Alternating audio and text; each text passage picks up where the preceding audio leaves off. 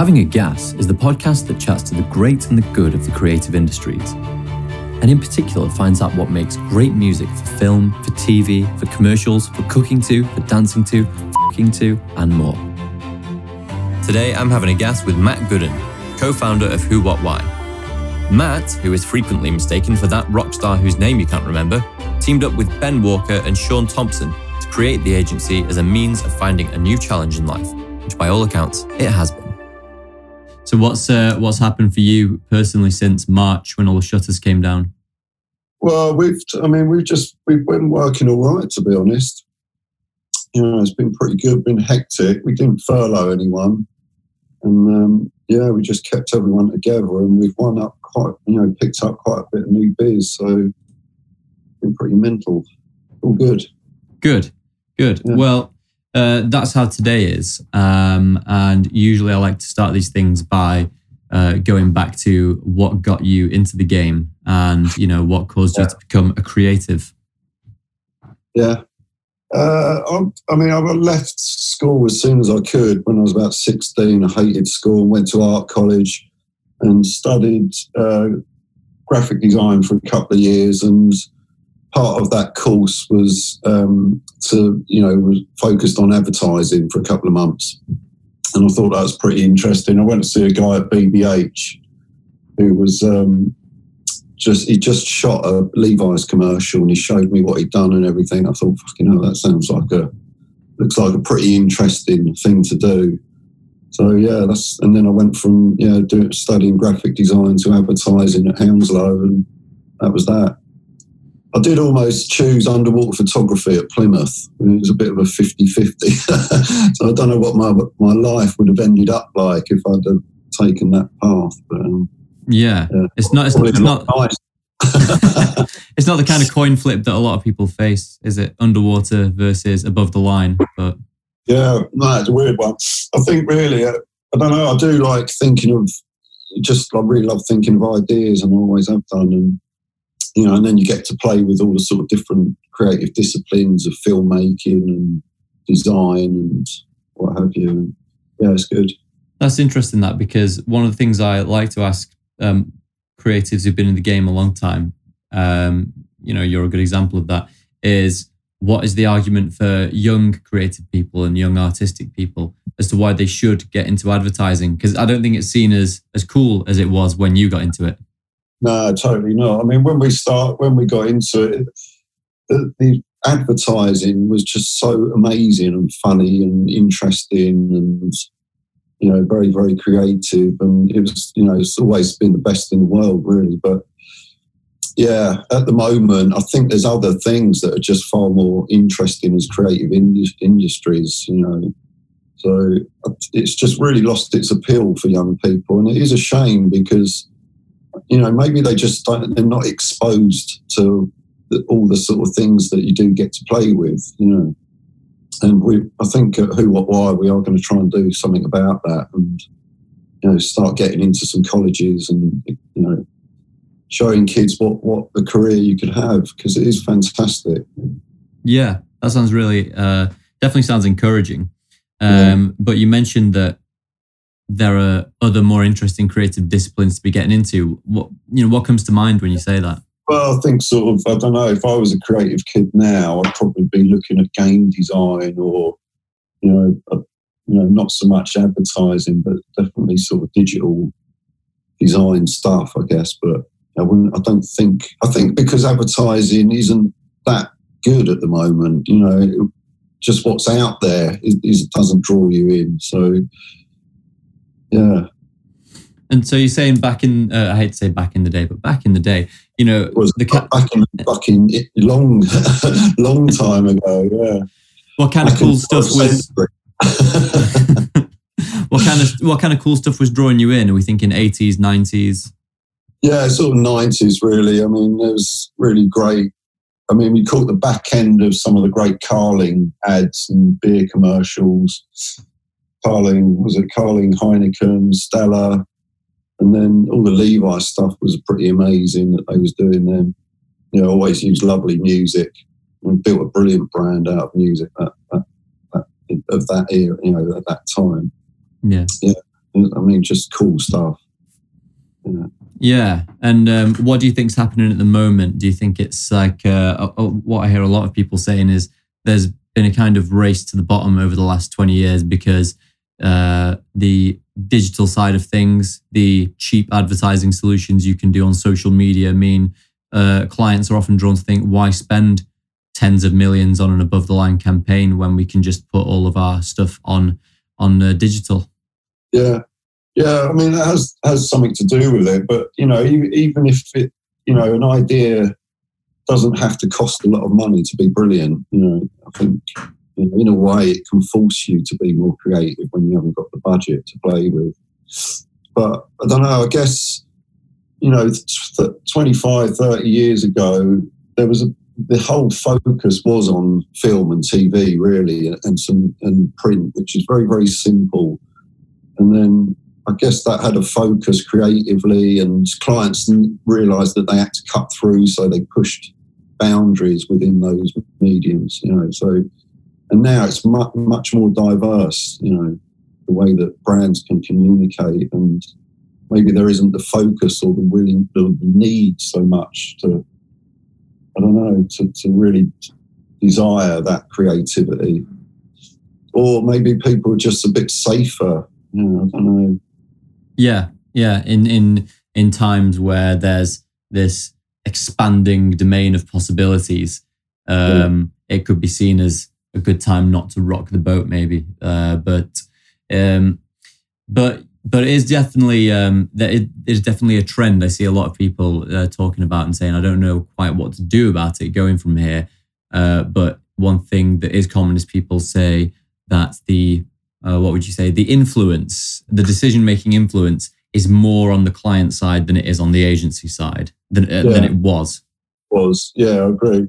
Also, I wonder how many, like with the big sort of brand managers, marketing guys in these companies, whether they're really vested in growing the brand long term, or whether it's just a quick turnaround, don't fuck up, deliver the figures in 2 years and then move on to another brand. And I think there's a lot of that going on. I think, I don't know so much, some of the brands that we work with most, they've got they're much more thinking long term about how to build a brand. And I think really good advertising does do that.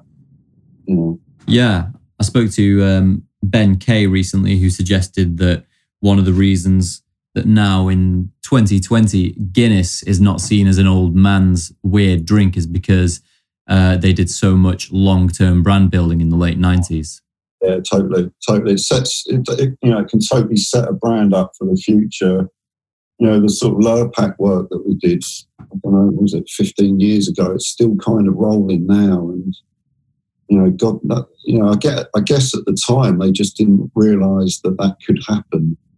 But that's really, it's almost bulletproof, that brand. Yeah, that was set up there. Yeah, and it's a weird thing to consider from not the agency and creative side, but from the consumer side, the fact that there's such a strong brand associated with a fairly generic pack of spreadable butter. You know what I mean?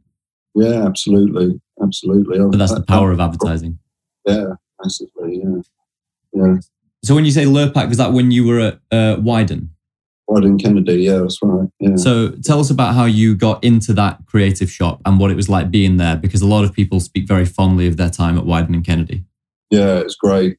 When we first got into the business, there was a bad recession. I think it was sort of early 90s, and I don't think we actually finished our college course because we was always out going to see people in the industry, and I think we got offered a job before we finished our course, so we just took it because it was a tough time.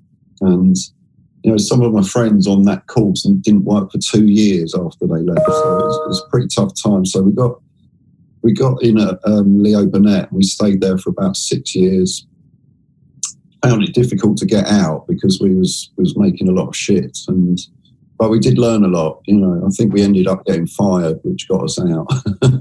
So from there we went to Simons Palmer Clemo Johnson, which was a pretty cool little place at the time. Amazing bunch of people that ran that, and all went their separate ways and did amazing things. And then they merged with TBWA.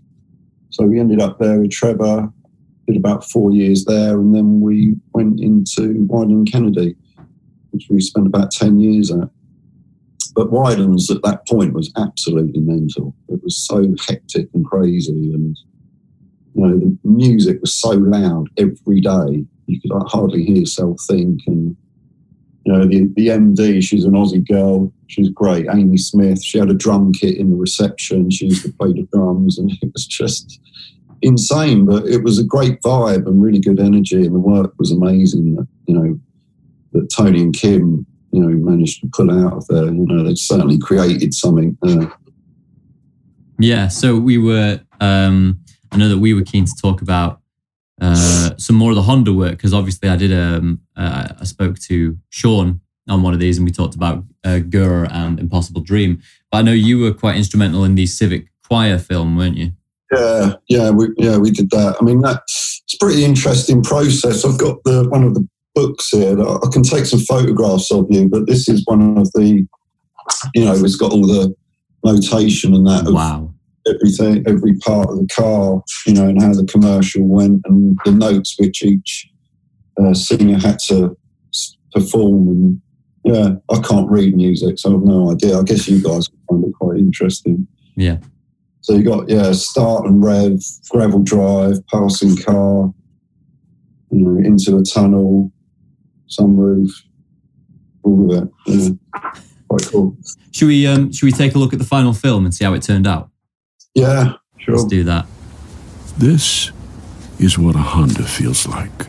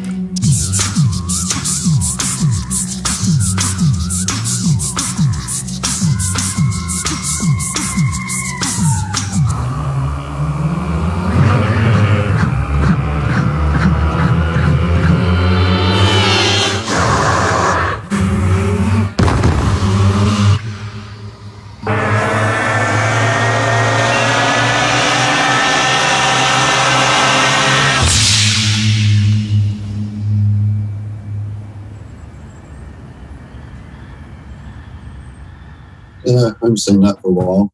Brilliant. And that the main thing that immediately sticks out for me is wanting to see the behind the wizard's curtain. I'm like, surely there must have been some actual external sound design in that, but that was all the choir. Yeah, it was done for real. That we mic'd up the car from every possibility and recorded every single possible sound on the car, and then back in the studio, you sort of break that down into the sound frequencies that go to make up a certain sound, and then see if humans can replicate those. So that was a sort of process and a lot of experimenting, but it's quite good fun. It is shot beautifully. That's Antoine Bardou-Jacquet again. He shot Cog and some of our Lurpak stuff. But I don't know. Overall, I think it's a little bit pompous maybe as an idea. You sort of go, it's I don't know, Honda always felt that it should be a little bit more light-hearted in a way, and I don't know if we quite got that humour out of it. But yeah. So is that where you'd say something like The Impossible Dream, while it's grand, there's also a bit of a tongue-in-cheek thing to it? Yeah, that is a brilliant film. That I absolutely love that film. That is just fantastic. Yeah. It's really... Were you not on that one? No, that was Sean. Yeah. Yeah. Between me, Ben, and Sean, we managed to produce some pretty cool Honda stuff. Yeah. So are you three the creative directors who were responsible for, again, the long-term brand building for Honda, turning that into a cool brand?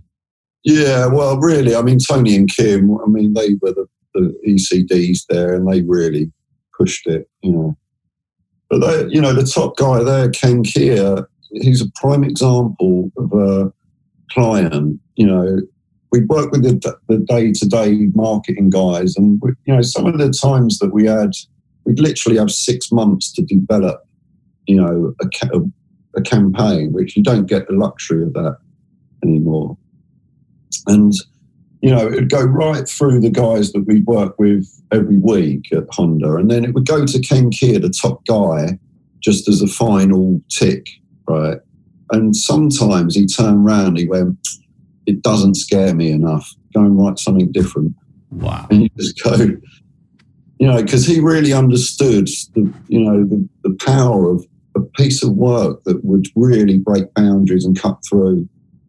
And I think true to the idea of the power of dreams, an idea that he would buy would be something like, right, I've no idea how you're going to make that, so go and make it.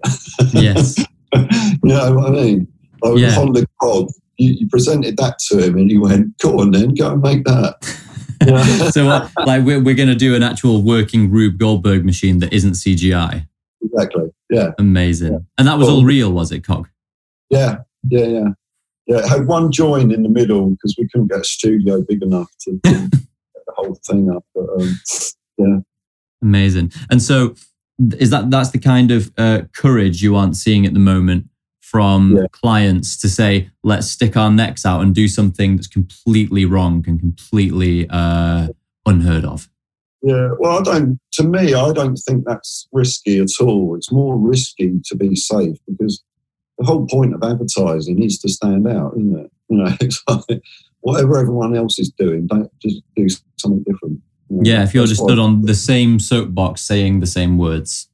Yeah, no point. It's a waste of money, that's why we talk a lot at Who, What, Why about breaking rules. And I think work should always do that. Otherwise, it's it just means you're going to have to spend a lot more on media to get impact. Really? Yeah. With Honda Cog, I think that only aired once, and we produced a load of DVDs when DVDs were still a thing, amazingly, and we stuck DVDs on the front of the Guardian and gave it away as a freebie, and then I think it aired once or twice as a film, and that was it. Yeah. So it's they didn't spend hardly any on media. I think it was about £1 million to produce the thing, but it just obviously got huge impact for them, and still does actually. Well, that's the famous sort of what would you call it? The famous soundbite about the Apple 1984 commercial is that it only aired once. Yeah, that's it. Which is great. I never thought about it that way. I've never thought about the idea that a solid, impressive creative idea can actually save your media spend. Because I say always, I've only been in the industry for 3 years. It's been my understanding that, you spend 50p on the production and then you spend a tenner on the media. Yeah, that's it. Yeah, it should be the other way around. We'd like it to be the other way around, and that's what you guys are trying to do at Who, What, Why. So talk to me about, when did this alchemy become clear that, you, Sean and Ben were a good team to start a new agency, and why the hell would you do something as stupid as start a new agency? Yeah, well, I mean, me and Ben, we've worked with Sean for 20 odd years. So, he was at Simons Palmer when we joined there, and him and his partner, Roz, me and Ben joined, we sat in this office, and for 3 months, we just heard Sean and Roz arguing, right, in the office next door. It had thin little partition walls. And they never came out of their office. And after about 3 months, Sean came out and went, "Oh, hello, I'm Sean." And that was, and then, so we worked with them there, and then we worked with them worked with Sean all the way through, really. He's always been around and shares such similar standards to us. And that's why, it was always going to work. And did you guys all move across to Wieden and Kennedy at the same time, or did you mix and match and then come back together? Do you know what? I think Sean came, I can't remember if Sean was there before us or after, to be honest. Yeah, I'm not quite sure. But yeah. And then when did the conversation happen where you all got together and said, let's do this, let's make our own outfit? I think, so Sean spent about 8 years in Amsterdam, and he came back from there, and I think we'd just been made redundant from Crispin Porter, fired, whatever. Yeah. So you were the exec creative at Crispin Porter? Yeah, me and Ben, yeah. So, yeah, it's just a bit of timing. I think we bumped into him in the street and was like, "Oh, wow, you're back from Amsterdam." And then he was doing a bit of freelance at Rainey Kelly on a big pitch, and he pulled me into that, and I worked with him on that. And then started saying, we've really got to do our own thing. And we just had enough sort of dough in the bank and a bit of a window to get it going, both of us. So I guess that was the timing was right. And, we really didn't know what we was doing when we sort of started. It was literally sit in a room. We rented a little room off of a photographer mate that we know in his studio. And just sat there and went, right, what do we do? So it's like, right, register the name, get a bank account, set the website up, start phoning people, client contacts and saying this, we're here. And, it sort of went from there, really. And that was it, in at the deep end, learning to be accounts and sales as well as creatives, going, right, who's got the brief? I need to do some work. Yeah, exactly. And then Marissa, Sean's missus, she is a lot more business savvy than us three. So again, she was in it from the start, really, and making sure that everything was set up right. And, we had insurance and all the things that you don't think about, when you start something like this. So we couldn't have done it without her, to be honest. No, I sensed when I came and visited you guys that Marissa was the thing that makes the machine work, makes it all go. Yeah, totally. Yeah. She says something brilliant, actually, because you got, who did those caricatures? There's 3 caricatures of you, Ben and Sean. Yeah, I think it was Rebecca, one of our girls' friends, Rebecca. Yeah, and I said to Marissa, I was like, you've got these 3, but where's your caricature? And she goes, well, it's who, what, why, not how much. I love that. That's a good quote. And I thought she should put that on her office. Yeah, brilliant. Yeah. On the on the work side of things at Who, What, Why, when did stuff start rolling in, and what's the thing you've done that you've been proudest of? I mean, to be honest, creatively, it's been a mad, huge struggle and hard work to get going. It really has. And,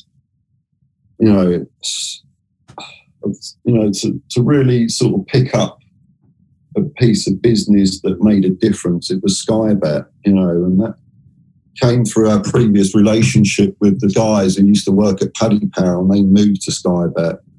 So, and then we got the opportunity to pitch for that piece of business, and that is the one thing that really got us going as a business, because it was a proper retained ongoing account.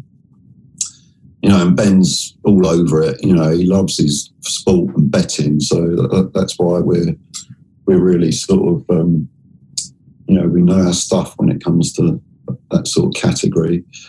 So that was the one thing that really got us going. And I guess creatively, I don't know. I think, I love the actual filmmaking of Gift Gaff was great, because Shawnee shot that and that was fantastic, and it was a lovely film. So that was pretty cool. And then recently the Spotify work has been going down very well, picking up lots of awards. So pretty proud of that. Does that feel like with the Spotify thing? Is that a passing of the sort of baton moment? Because as far as I'm aware, it's your creatives. I believe they're called Ali and Matt. Is it? Jack and Ali. Yeah. Jack. I always get that wrong. Yeah, and so they wrote the copy, did they? Yeah, no, I had nothing to do with it, to be honest, but I'm still proud of it. Proud that it came out of the agency, Shawnee sort of ECD'd it, and guys, wrote all the work, and they deserve everything, all the credit completely. Brilliant. But, still proud that it, we've managed to work with a brand like that and get some great work out. It's great. So how did you get your relationship going with Spotify? Do you know what? I can't even remember. I mean, a lot of these brands now, they do have a sort of roster of agencies. I'm not quite sure how that one came in, to be honest. Shauna probably will know more than me.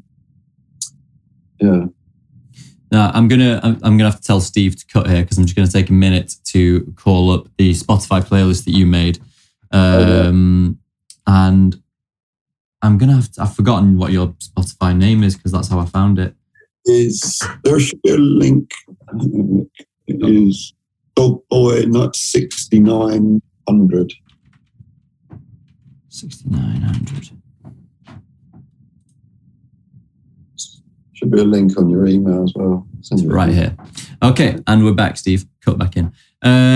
So while we're on the Spotify thing, you made this playlist for us of your top tracks. Talk us through it one at a time. Yeah. I mean, I guess it's quite a hard thing to do, isn't it? A top 10. And I really love music so much. When I was my parents had a brilliant record collection growing up, so I was exposed to lots of different music. Most, I guess, 70% of their collection was jazz, but they had everything. They had the Stones, the Beatles, lots of Stevie Wonder, all sorts of stuff, really. So, so I was exposed to an awful lot of music when I was a kid, and I guess when I was thinking of the top 10, like Give Me Shelter, I'm a massive Stones fan, and Give Me Shelter is easily my number one of all time. It just stands out for me, and not just as a top Stones track, but it's just the best song ever been written. No one's ever quite done an intro like that, have they? It's just haunting. It's amazing.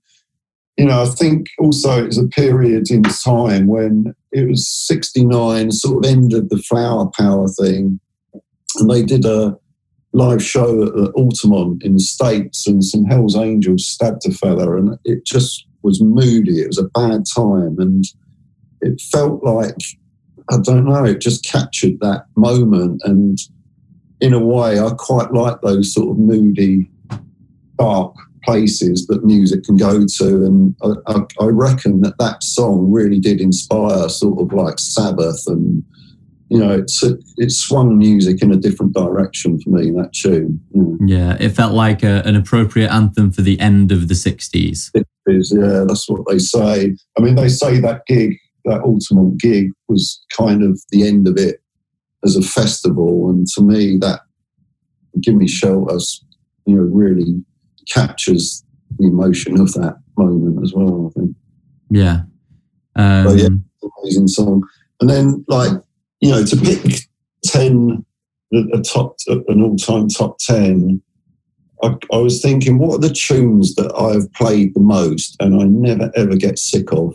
Yeah. And one of these is like that for me. Yeah, all of these. We've got obviously Massive Attack. Yeah.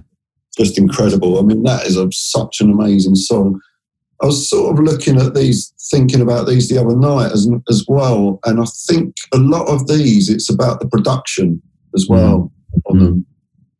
Unfinished Sympathy is just the absolute, it's a masterpiece. It's like, that is a modern piece of genius, I think. It's just incredible. And when you say the production, you're saying it's like a lot of these, it's not that you could take the song out of its context as a record and just have the words and the tune, and it wouldn't still have the same impact. You need it in that context. Yeah, I think, I mean, sort of what a producer brings to a band and a song and a piece of music is untold, isn't it? Yeah. And so, but this list says, obviously it goes back a long time. But like you said, music's always been a very central part of your life as a creative. But have you never been drawn to like create music? Was that never your field? Yeah, I'd love to, but I'm just not talented enough. I mean, I play the guitar and drums, but it's only really messing around, and I'm tone deaf. I can't tune the guitar, so it's just not my natural talent at all. I love it and it's good fun, but yeah. You've got a pretty impressive drum kit in your office. Is it Who or Why, haven't you? Yeah, that's not bad. That one, yeah, that's Rebecca's. That's not mine. Right. Yeah, she's a lot better than me. Yeah, well, I couldn't comment on that, but I certainly hope so, based on the description of yourself you just gave. So, but yeah, so it's an important thing for you. And was it one of these records? It could have been Gimme Shelter. Was there a record that when you were a teenager set the ball rolling and felt like it changed your life? I mean, I don't think so, really. I think because I was exposed to so much music, I never really had that moment, I guess. The only one I can think of, the only record I can think of that I don't think it changed my life, but it was a moment, and that was Nirvana's Nevermind when that came out. Yeah. And I remember I was working at Leo Burnett, and I queued up outside Our Price in the morning, or Tower Records, or one of those shops, right? And I bought the LP and went back to the agency, and there was a big all-staff agency meeting in the cinema next door, a yearly thing that they used to do. And I didn't bother going to it, and I went into the agency and I had a record player, and the whole agency was empty, and I just put that on, and you just go, holy shit, that is a record and a half, isn't it? It's just, but I don't know if it changed my life. No. But, yeah, that might be the thing that's distinctive here, because people I speak to, strangely, when in their case music isn't the central aspect of their life, they're more likely to say that a single record did do something for them. Yeah, I think that's understandable. Yeah. So back onto the creative world. There's one thing that you mentioned to me that we've not discussed, was some run-in you had with U2 when you were doing work for Nokia. It wasn't a run-in. They was great. So me and Ben used to run the Nokia global account, and they used to do a lot of stuff for their music store and their music phones and what have you. And they had done a deal with U2, that allowed them to do sort of a project with them and launch a music phone with it. So, this was about Christmas time, and I came back from the Christmas break, and the account guys went, look, you've got to write some ideas for U2. They've got a new album out. It's going to be a promotion to promote their new album with a new Nokia music phone. And you've got a week to write the ideas, and then you've got to go to Dublin and present your work to U2. So that was a pretty mad experience. Yeah, it was fun. But Bono was amazing. Really good, really receptive to marketing and advertising and technology.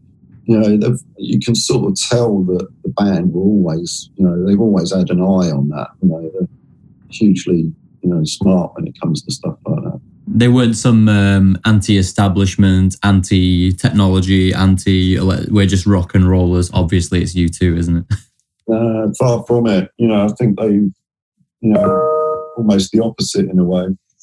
Larry, the drummer, he was very suspicious. And he was the guy, I think he set the band up, didn't he, Larry? So yeah,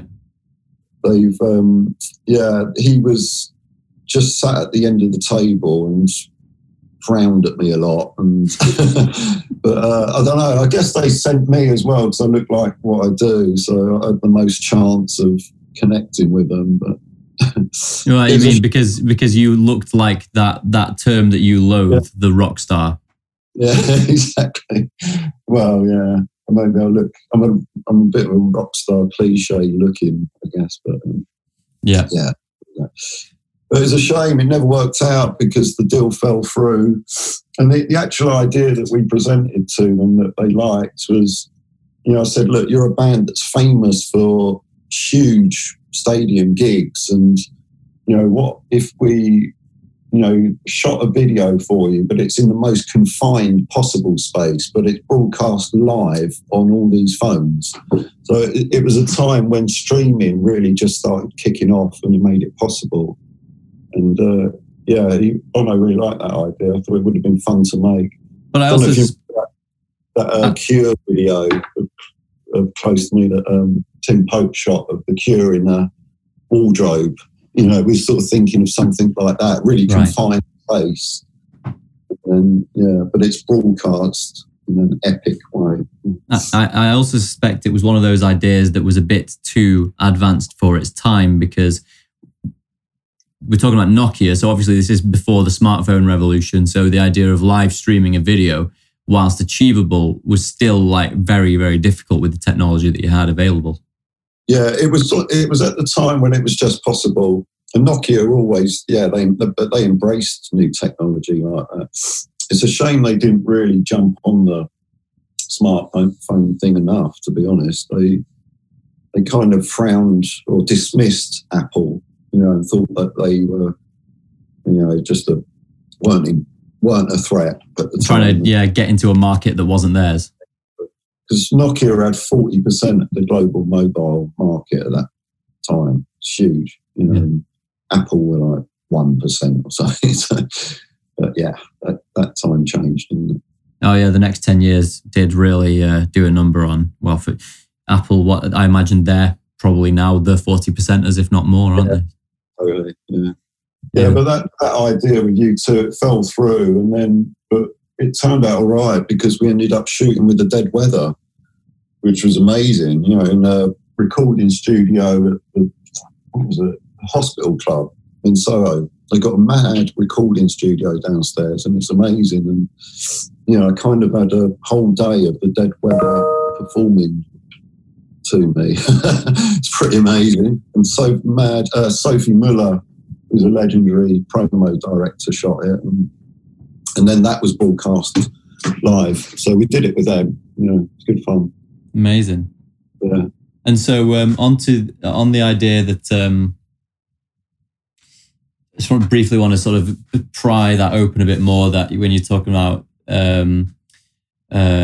hating things being referred to as rock star when they aren't. Because when I spoke to Sean for Having a Gas, he said, it's great. I don't know if you saw it. He said, it's great going out with Matt because everyone thinks you're with an actual rock star. They probably think you're Iggy Pop or something, but they're too shy to ask. No, sometimes I do get asked, but yeah. But yeah, you don't like the term, I understand, being applied to just anyone. No, I mean, to me, like rock stars, to me, right, they are just incredible, gifted, talented. Iggy Pop, God, I mean, what he's done and achieved, and he's, they're almost immortal, aren't they, these guys? They shouldn't be alive. So, I don't know, you can't apply that term to anyone else who doesn't, sort of create the things that they do and can do. I had my time as a teenager, and probably longer into my 20s than I'd care to admit, of wanting to be one of those people and wanting that kind of a lifestyle. But I also think that it's for the chosen few, and it really does have its pitfalls. Mostly they tend to run into some trouble that you wouldn't recommend. Like obviously Iggy had all of his trouble with heroin, and the same with a lot of them. You look at the top bands of all time, someone usually dies. The Beatles, Queen, Stones, Zepp. Totally. Yeah, I don't know. It's a mad world. I think, to me, I think musicians sort of have to go to a dark place to write brilliant stuff, you know. Yeah. I think that's where the best music comes from, and probably always has, you know. That's blues, really, isn't it? Yeah.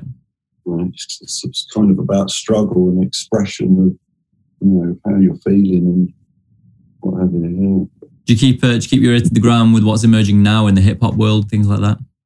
Yeah, I mean, I'm a little bit disillusioned with rock music at the moment, but I've kind of got really into the dance stuff, to be honest. And, right. You know, it doesn't quite have the sort of longevity of a great rock track, but there's so much of it being produced. I sort of get obsessed with a tune 1 week and then you get sick of it after a week, but that's all right because there's something else coming along. Yeah. You know, it's got a different kind of thing, but you have a different relationship with that sort of music, but I find it more exciting for sure, you know, than rock stuff around now. Yeah, it's weird, isn't it? There's that in the early parts of I suppose still this decade, 2011, 12, there was a lot of noise going on about, is there any future for guitar-based music? Or, you know, and some people would say, well, it's had a long period of, let's call it dominance, and now it's on the back foot. So it's just adjusting to this new landscape of just becoming part of the landscape. But yeah, I know what you mean. There's not much in the way of guitar music proper that isn't also fused with something else at the moment. Yeah, that's it. I mean, I think a lot of when new genres of music come through, often it's always connected with culture, isn't it? And that's often a backlash with what went before. You know, it's usually always that, isn't it? It's rebelling against, you know, what is popular at the time. And I wonder if music's so fragmented now, there isn't that one vocal thing to backlash against in a way. You know what I mean? Yes. Yeah, I don't know.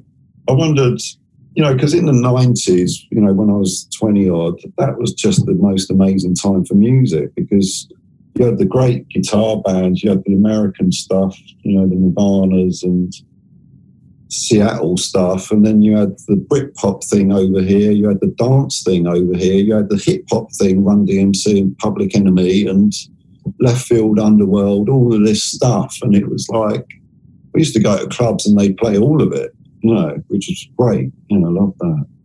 Yeah, it sounds like you're describing a time where there were a few genres, but they all had a very robust kind of presence, whereas they were very present in the mainstream, whereas now anyone can listen to anything, so not much gets any attention at all.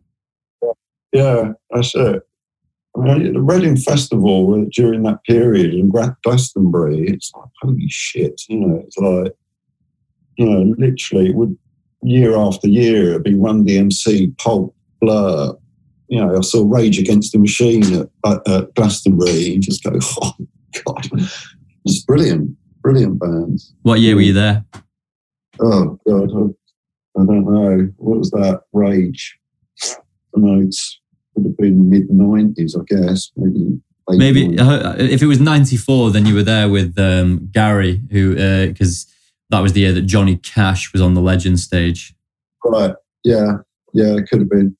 I'm so fucking old. The first time I went to Glastonbury, there was no fence around it. Yeah, it's been there for 20 years now, hasn't it, or something? Yeah, and then the next year we went and there was a 6-foot fence and we jumped over that. The next year, the fence went up to about 12 foot and these kids had dug a tunnel under the fence and you came up in their tent and you paid them $5 and you was genius. It's brilliant, yeah. Like The Great Escape or something. Double fences and a 12-foot fucking no man's land with guard dogs, and that was, yeah, you had to start buying tickets then.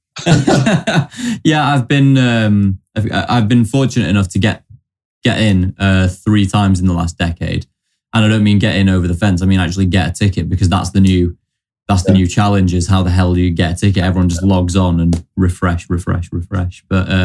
But yeah, it is like it is like a military base around the edge now, and patrols and yeah, crazy. Yeah. When was the last time you went?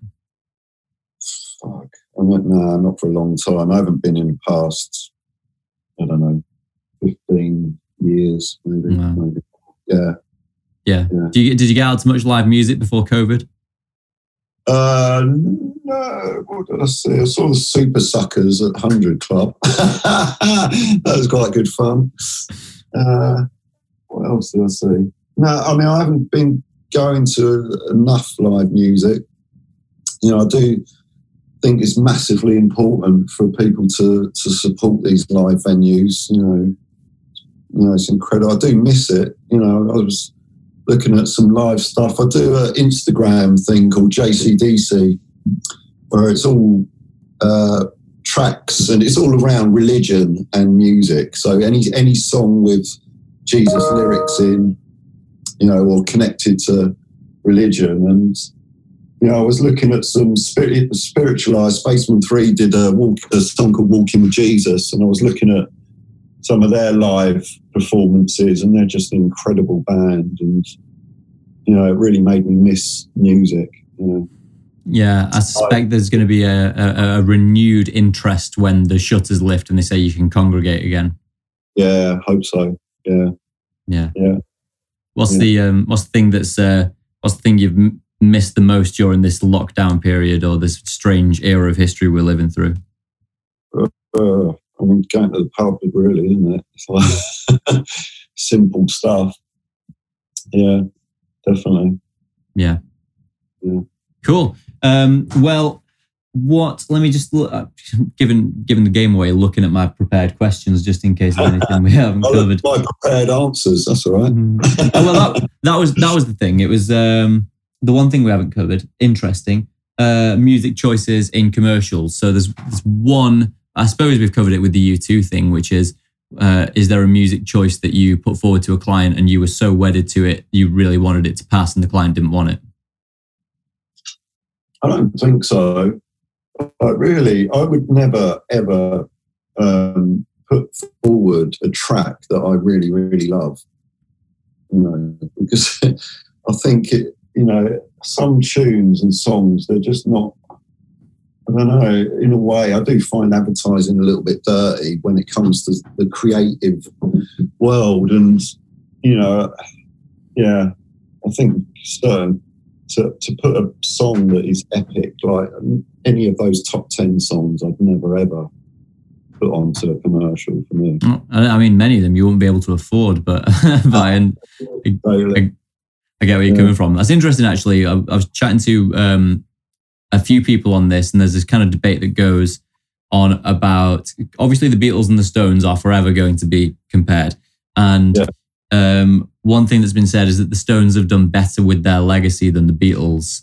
So the Beatles had a bigger impact maybe at the time, but the Stones have just had a better long-term brand.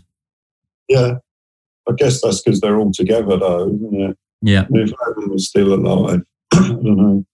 Yeah. Have you seen the Stones recently? I saw them, I think they played at the Olympic Stadium. I think that was the last time. But I hadn't, throughout my life, I hadn't seen them till probably, they played at Hyde Park about 5 years ago, I think. I think it was, about 7 years ago, that one, yeah. Yeah, that was the first time that I saw them. Yeah. And it was, I don't know, I could have done, but I was kind of really, really nervous about seeing them because they're so important to me. Yeah. And it was like, I remember before that show, I was in the pub with some mates and I was shaking and it felt like my wedding day. And it was like, oh shit, what are they gonna turn up? Are they gonna be great? I felt nervous about it, and yeah, it's weird. They were absolutely amazing. Well, of course, yeah. I get maybe there's this thing as well of if you've always been around in your life, the Stones have always been around. You can end up thinking, I'll get around to seeing them one day. And people often miss things like that. Like people never saw the Smiths or, Queen for that reason. Bowie was the one. I never saw Bowie. Absolutely gutted about that. Yeah. Yeah. That's my one regret in life, that is. How do you feel about the way he went out, that last album, that era? Yeah, it's not bad, that album. It's got some interesting stuff on it, definitely. Yeah.